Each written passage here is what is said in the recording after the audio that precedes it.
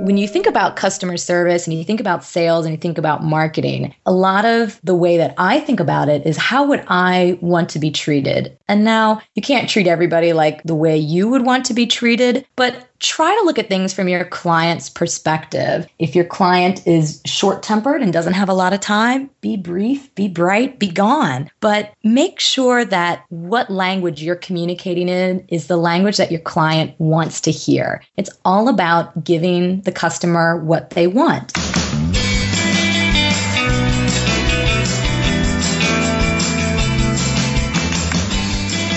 Welcome to Starve the Doubts. I'm your host, Jared Easley. Our special guest today is the Elise Sims. Elise is the founder of Skylark Consulting Group, which offers sales and marketing management and consulting. She is a blogger, a learner, a speaker. She's been guilty of working for cookies. Elise, welcome to the show. Hi, thank you. I mean, this is a huge honor for me because I've known about you, and in fairness, you and I are friends now, but I knew about you before we were friends. Yes. And that's one of the reasons. It's not the only reason, but it's one of the reasons I want to have you on the show. And you and I talked about this months ago, and shame on me for not making this happen until now. But here we are. And so, Elise, thank you for being here. It's such an honor. I've really enjoyed watching this podcast grow and you become more and more successful. So honestly, honor's all mine. Perception is reality, Elise. So thank you. Well, in my head, you're amazing. So, and I want you to continue thinking that. So stop the interview right now. No, for those that don't know you, because people are like scratching their heads, I'm like, I don't know Elise. Why don't I know Elise? And they should know you, but if they don't, would you be willing, real quickly, just give a little bit about yourself, and then we'll talk about concerts. Yeah, absolutely. Oh, and I'm so glad you're going to hit that because I love when you hit that with all of your guests. I'm basically just an entrepreneur. I'm a business girl. I come from a family of entrepreneurs. I've been in sales and marketing ever since I graduated, even before then, working at jobs in retail and food service and school. And I'm just constantly striving, growing, learning, moving, shaking. So I'm involved in the entrepreneur movement a good deal down here in Atlanta. Started my own business fairly recently, so just got out of the corporate world and looking forward to doing a lot of good stuff, writing books, writing blogs, getting information, meeting people. So I'm just a mover and a shaker. That's all. I'm a fan. All right. So, Elise, you are not going to be exempt. What is the best concert that you have ever been to? I've got two. Is that okay? Let's do it. Leslie Feist. She's kind of an indie rocker, not very well known, but I've been listening to her for ages. So actually getting to see her in person was just absolutely fabulous. But then maybe my favorite awesome concert was a Ben Folds 5 and Bare Naked Ladies setup. It was amazing. Wow. Okay. I'm sure that would be fun. And for the first artist that I'm not familiar with, what's a good song or something that people could look up on YouTube or Spotify? She's actually made famous in the last couple years. She was on an Apple commercial for her song 1, 2, 3, 4. Okay. So that is probably her most popular and most widely known song. All right. I love it. And let the record show for the listeners here that when I'm looking for good music and I'm having one of those days, I will get on Google Chat and I'll be like, Elise, give it to me. Yeah. Give me the tunes. And lately I told you that I was addicted to Taylor Swift's new song. Shake It Off. I think we may have to put Shake It Off in the show notes just for that. Please. It's true, though, Elise. I do. I come to you and I'll be like, hey, Elise, I need some good music. And you have delivered on numerous occasions. So thank you for that. Excellent. Well, I totally blame that on my network, not on my own devices. That's an interesting point, though, because, and we're going to talk about network because you are an awesome networker. That is absolutely one of your strengths. People can call you whatever they want, but they can't say you're not a good networker. You are a very good networker.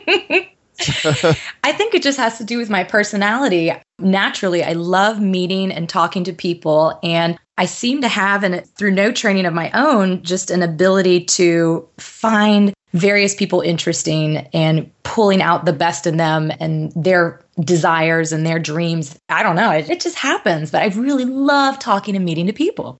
Okay. You are definitely good at that. And so I want to tell the story. Please. And you know this story. I've shared it with you before. But for the listeners, I wasn't always podcasting. So before I was podcasting, I had various different corporate responsibilities, different jobs. And one of the jobs that I had was a competitor to a company that you worked with in the past. Yes. And, we don't necessarily have to get in all the details of that. But what is interesting is I remember stepping into several scenarios where I was working with clients and I was being proactive and really trying to make sure that their experience with our company was very positive. And I remember starting to hear a name that would pop up over and over again. And it was Elise Sims. And I just love Elise. And then, and I was like, who's Elise? And then as I dug a little bit deeper, I found out, okay, you actually worked for the company that was winning a lot of deals that we weren't winning. And I remember just taking a mental note. I was like, wow, who is this Elise? What is she doing? Obviously, it's working. What was funny is it doesn't stop there because I knew your name. But then I'm going to these different places, these different client sites doing work with them. And then I'm seeing stuff you just sent them in the mail, like thank you cards. And like they've got them up on their wall.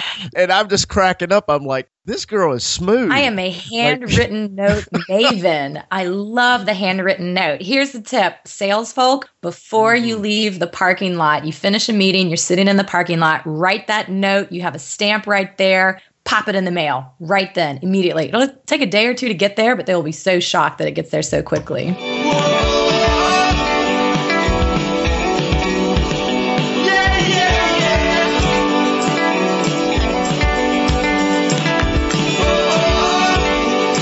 When it makes such a good impression. And that's what I want people to understand about you. I don't want to talk the whole episode, but at least you had this gift of just making people like you. Your likability is through the roof. And I knew right then, I was like, I need to meet her. I was like, I need to see if this is legit or if this is all in my head. And then I did have the opportunity to meet you. We met in Washington, D.C. Yeah. And sure enough, in my first encounter with you, I could tell right away, okay, she's absolutely cool. I can totally see why people enjoy talking to her. And I could see dubious when we met. I was like, who's this guy from our biggest competitor? Like coming over to see me? What? Okay, yeah, we were at a trade show. And I'm like being, that guy that's walking around looking at the different booths, but not really looking. You give me your business card with your personal email on the back. And I'm thinking, either this guy's trying to hit on me or he's trying to poach me. But it was fabulous. I really enjoyed talking to you. And then we had a great conversation afterwards, just chatting via email. So, we hit it off. And then we just would continually keep in touch as, jobs change, life changes. We just kept on touching base with each other. It was nice. Totally. So, to wrap up that story, I knew who you were. I knew that you were a powerful connector and you had some amazing skills at just making people like you, making them feel like you're someone they wanted to do business with. And that is so powerful. Yeah, no matter what you're doing in your career or your business, that is so critical. So that's how we met. Let's talk a little bit about that. You gave the amazing tip about the handwritten card. What are some other tips? Because there's people who are listening and say, hey, I want to develop strong connections with customers and clients. You have that skill, Elise. What do you say to those people? There's so a method to the madness. And I think the number one tip that I'll give is actually write out that process and think about while you're writing out that process, what is my perfect client? What is my perfect customer? Because there is a customer life cycle, whether you're in the lead stage or they're already doing business with you or in a referral stage. Every company's different. Every product has a different sales cycle and customer life cycle. But absolutely figure out, what would my perfect customer be? How often would I communicate with them? How would they use my resources? And write it out. Absolutely supply chain style, 1, 2, 3, 4, 5 with arrows. Maybe there's a couple different selections for each level, and absolutely write that out. And part of that has got to be the communication that you initiate with the customer. Of course, the customer is going to come to you. Usually when the customer comes to you, there's a problem, there's a question, there's an issue. So you want to make sure that you're coming to the client just as frequently or even more frequently with happy communication. And absolutely less than 50% of the time should you be coming to the customer with actual sales communication or education on additional products, trying to upsell the customer, things like that. Because today we're in a relationship economy, which sounds a little counterintuitive because we're having less FaceTime now with our clients than ever before.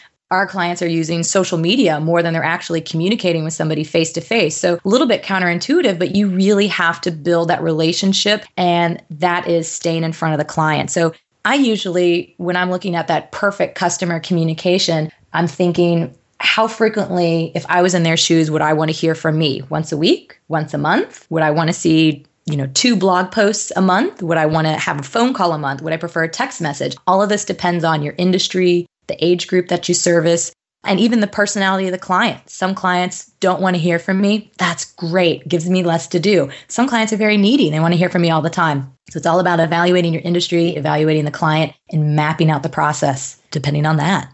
So then that's all well said, Elise, and absolutely true. And you really are. I'm blowing it up, but you are so good at that. And I saw it firsthand, and it compelled me to come and meet you. So that's a testimony of these things at work. If you were willing to listen to what Elise says and you're willing to implement this can have a powerful honestly impact. That easy. Everybody's different, but write out a plan because there's a method to the madness. And once you can pen it down, you can make notes, what works, what doesn't work. You can change it. You can monitor it. And only by doing that do you know what is going on. Otherwise, you're flying by the seat of your pants. You have no idea what's giving you success and what's not. Just can't track it. It is very clear you were having great success in that particular role. And it surprised me later on as I did get to know you a little better and we started talking and we started just being honest about some of the challenges we faced. You were very open about talking about some things that I didn't have any clue that you were dealing with during that season of your life and even beyond that. So I think this is important because there are a lot of women that listen to Starve the Dallas and you've had some challenges in the corporate world. I was wondering if you'd be willing to share some of the challenges you felt, even in the successes that you had, you still had to deal with some different circumstances. Let's talk about that. Sure. I think that there is a surprising amount of various forms of sexual harassment that go on in the workplace that it can be difficult to navigate, especially, when I was in school, I took a business ethics class. And of course, in the business ethics class, you're basically taught, this goes on to varying degree. And every time you start at a company, they give you the 1-800 number to call. And that just doesn't happen. A lot of times you have to play with the boys. You have to grin and bear it. A VP puts his hand on your waist and you don't say anything and you let him do it. And that's acceptable. I think you just have to determine what is your personal style, what is too far, what kind of impression and person you want to be. But I think the honest reality is there's going to be varying forms of play and flirtation, especially if you're a woman in power in the workplace, because frankly, people find that attractive. And I think the best way to deal with it is to own it, is to know these are my power heels and I'm going to put them on and all eyes are going to be on me and I'm going to dominate this room and I'm going to dominate this presentation and I'm going to be a force to be reckoned with. So sometimes you could look at it as being victimized and absolutely being unfair, and I see that. But I also think that women need to embrace it in a way. Of course, there's absolutely inappropriate harassment. And one of the reasons I left one of my corporate jobs was because of absolutely inappropriate harassment that I wasn't going to put up with. So I think you need to draw the line. And I also think you need to be aware of just what it's like to play the game, because women have a very different game to play than men. And in addition, we're definitely not taken as seriously as guys. I think part of it's because, men wonder, well, how long are you going to be in the corporate world? When are you going to get married? When are you going to have a baby? When are you going to step out? Are you really in it? So I think that there's a lot of difficulty when it comes to actually communicating with managers, which it's very common for managers to be male. 20% of C-level and leadership positions are held by women. So 8 out of 10 bosses, statistically, for anybody is going to be a man. So it's very difficult to be taken seriously and be seen as somebody who wants to climb the corporate ladder. So I don't really have a lot of advice for that other than to just own it and be serious and have serious conversations. And we all know with women, it's uncomfortable for us to ask for what we deserve, whether it's money, positions, because we are just in general a population that's been socially taught to acquiesce.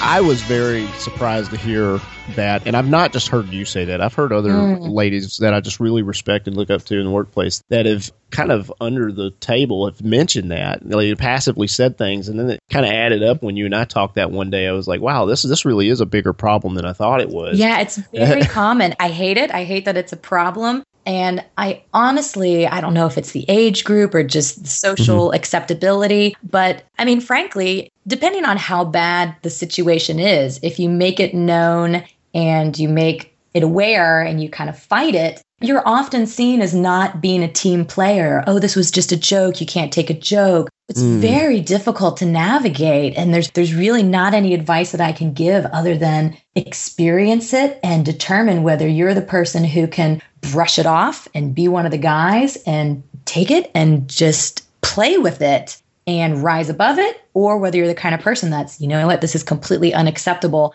I need to find an organization that better matches my personal values. I would say that whatever your decision is, the decision needs to reflect what you're willing to take, because, no, we're adults. Nobody should do something to me that I don't appreciate. Nobody should put me in a situation that I feel awkward or ashamed, or no manager should yell at me and make me want to cry. And yet that happens. So you need to have your own barriers and just know yourself and say, is this something that I can put up with? Is this something that I want to play with? Is this a position that I want? Is this what I need to do to move up in the industry? If it is, and that's what you're willing to do, go for it. I definitely wouldn't recommend that that's something that you have to put up with.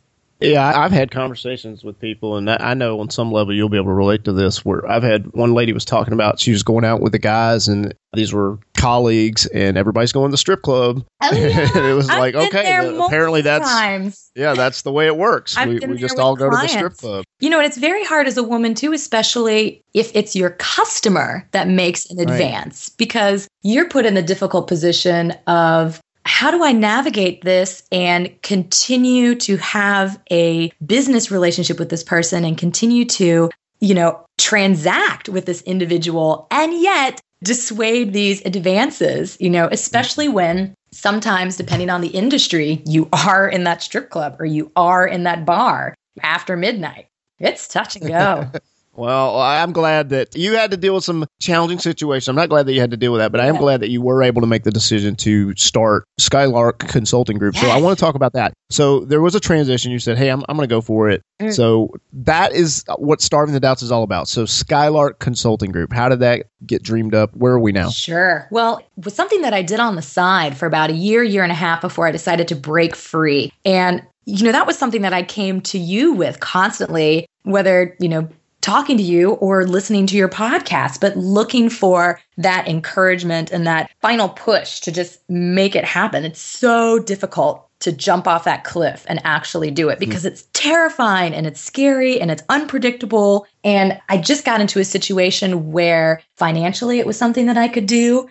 I wasn't crazy about the job that I had, and it was putting me in, again, those awkward harassment situations. And it was so funny. It was just like week after week, person after person counseled me. And why aren't you doing this? Do this full time. Get out there. Get it. Do it. Go. And I'm a huge fan of Michael Jackson. And I think the final moment, I was hanging out at a local incubator in Atlanta called Atlanta Tech Village. And I was there with a couple of friends, and Michael Jackson's Man in the Mirror is playing. And so it's like, be the change you want to see in the world and look at yourself. And talking to my friend, and he looks at me and he's like, why are you being such a weenie?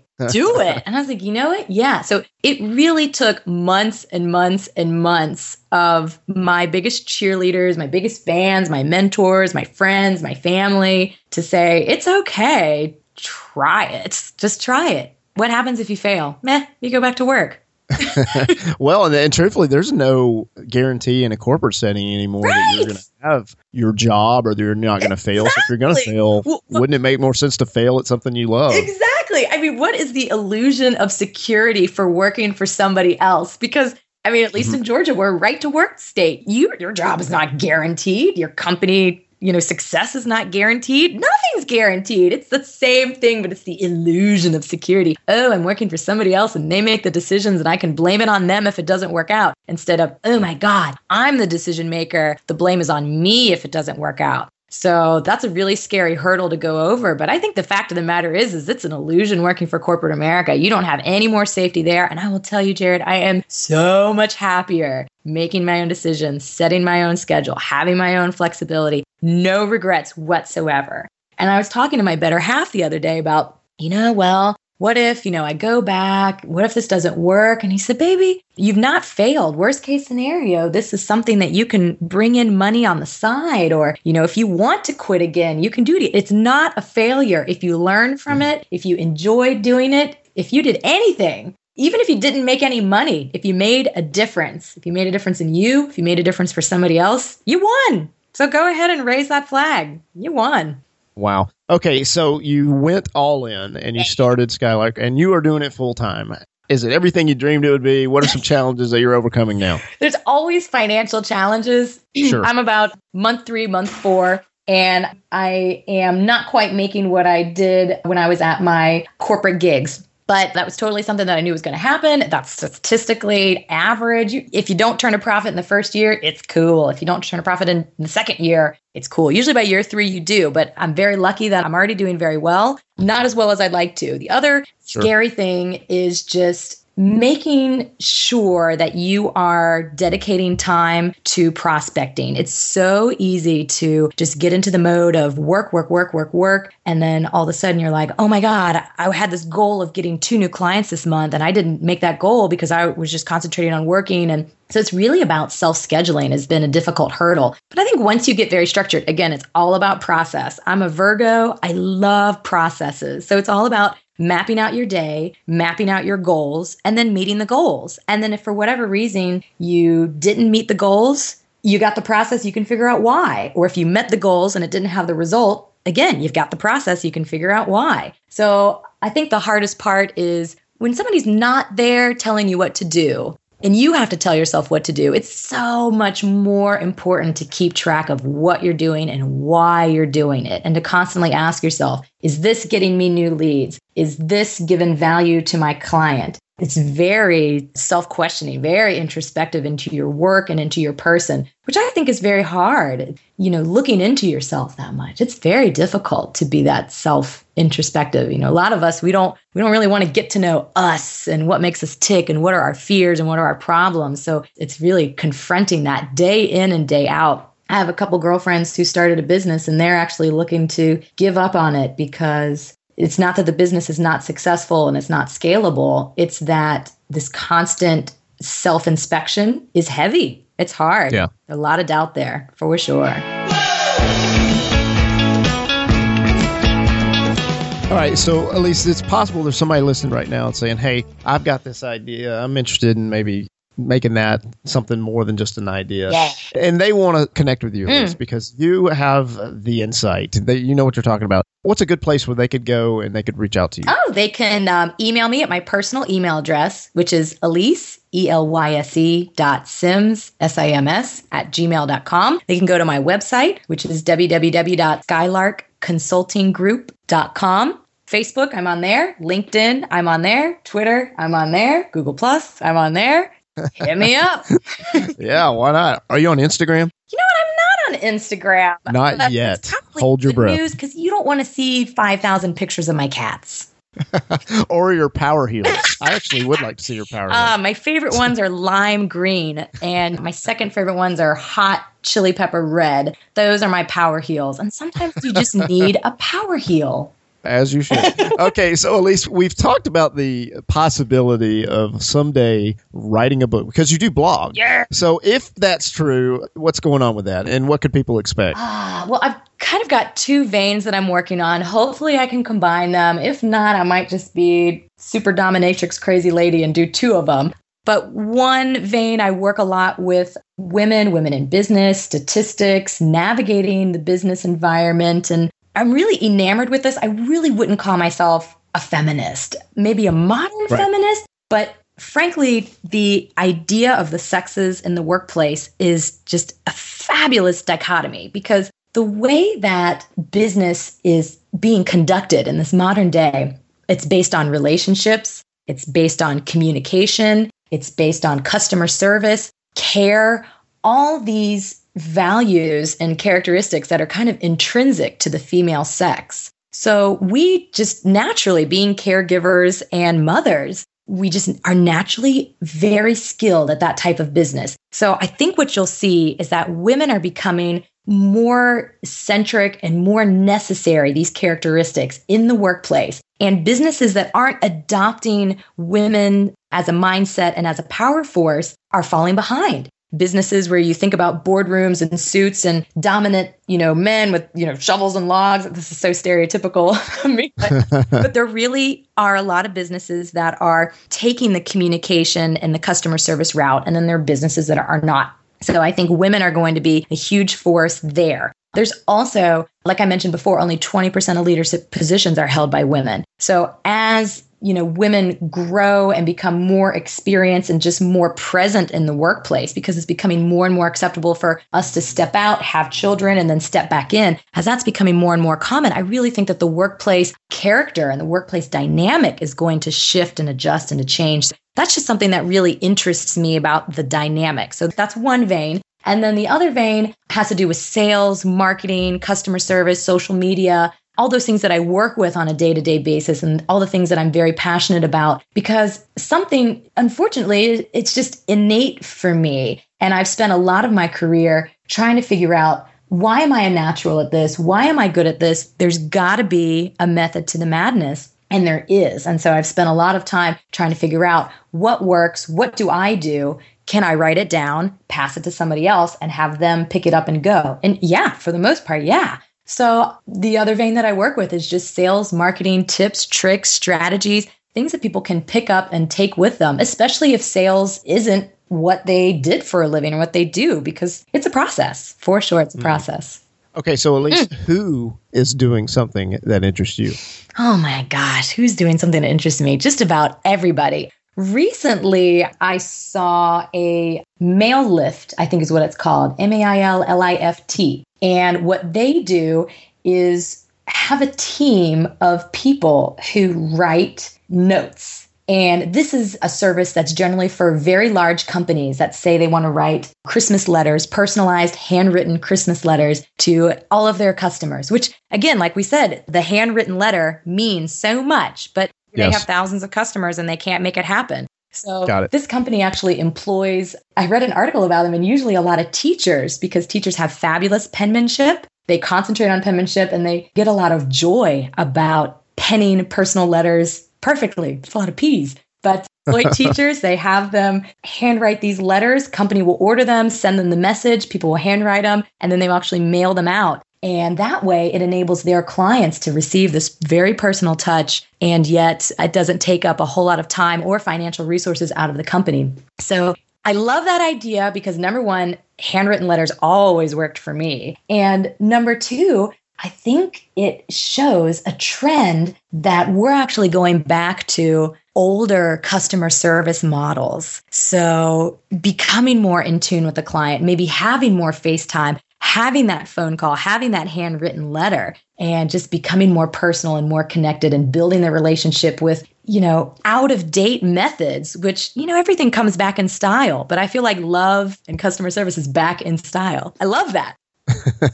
I think the handwritten letter is never going to go away. No, I think everybody appreciates that. The best part about the handwritten letter is everybody's so surprised about it. Oh my God, you took 2 minutes out of your day to write a letter?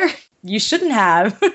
Yeah, why? Why? No. But it really goes a long way and it really impresses. So I would encourage everybody to just brush up on their penmanship. And even if your penmanship is terrible, just write from the heart. Say thank you. Nobody thinks about this, especially when you have customer service departments that are less than enthusiastic about working with problematic customers. But that customer bought the jeans you're wearing. They bought the shoes you're wearing. They paid your house payment. They paid your car payment. They put food on your table. A lot of times people don't realize that the customer pays your bill. You should be on your knees. Say thank you. Be appreciative. Even if it's a troublesome client, they make you who you are. They allow you to do the fun things on the weekend, the things that you work for. And they gave you that nice laptop. They bought you the Starbucks coffee you got this morning. So remember who your client is. Say thank you.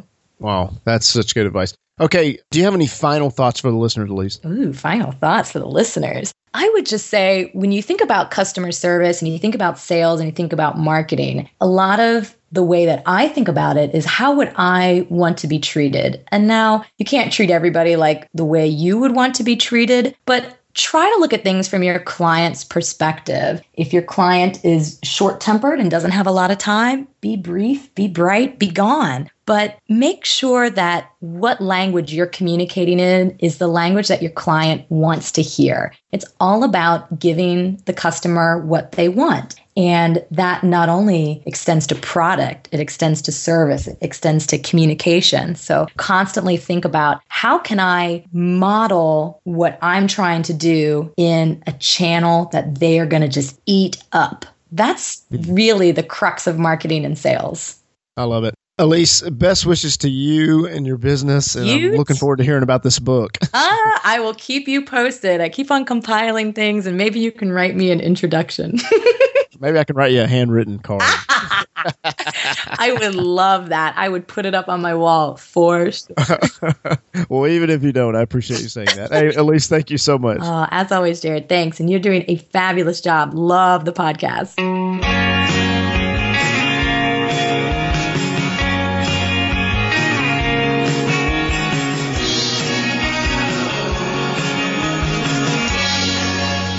Just own it and be serious and have serious conversations. And we all know with women, it's uncomfortable for us to ask for what we deserve, whether it's money, positions, because we are just in general a population that's been socially taught to acquiesce.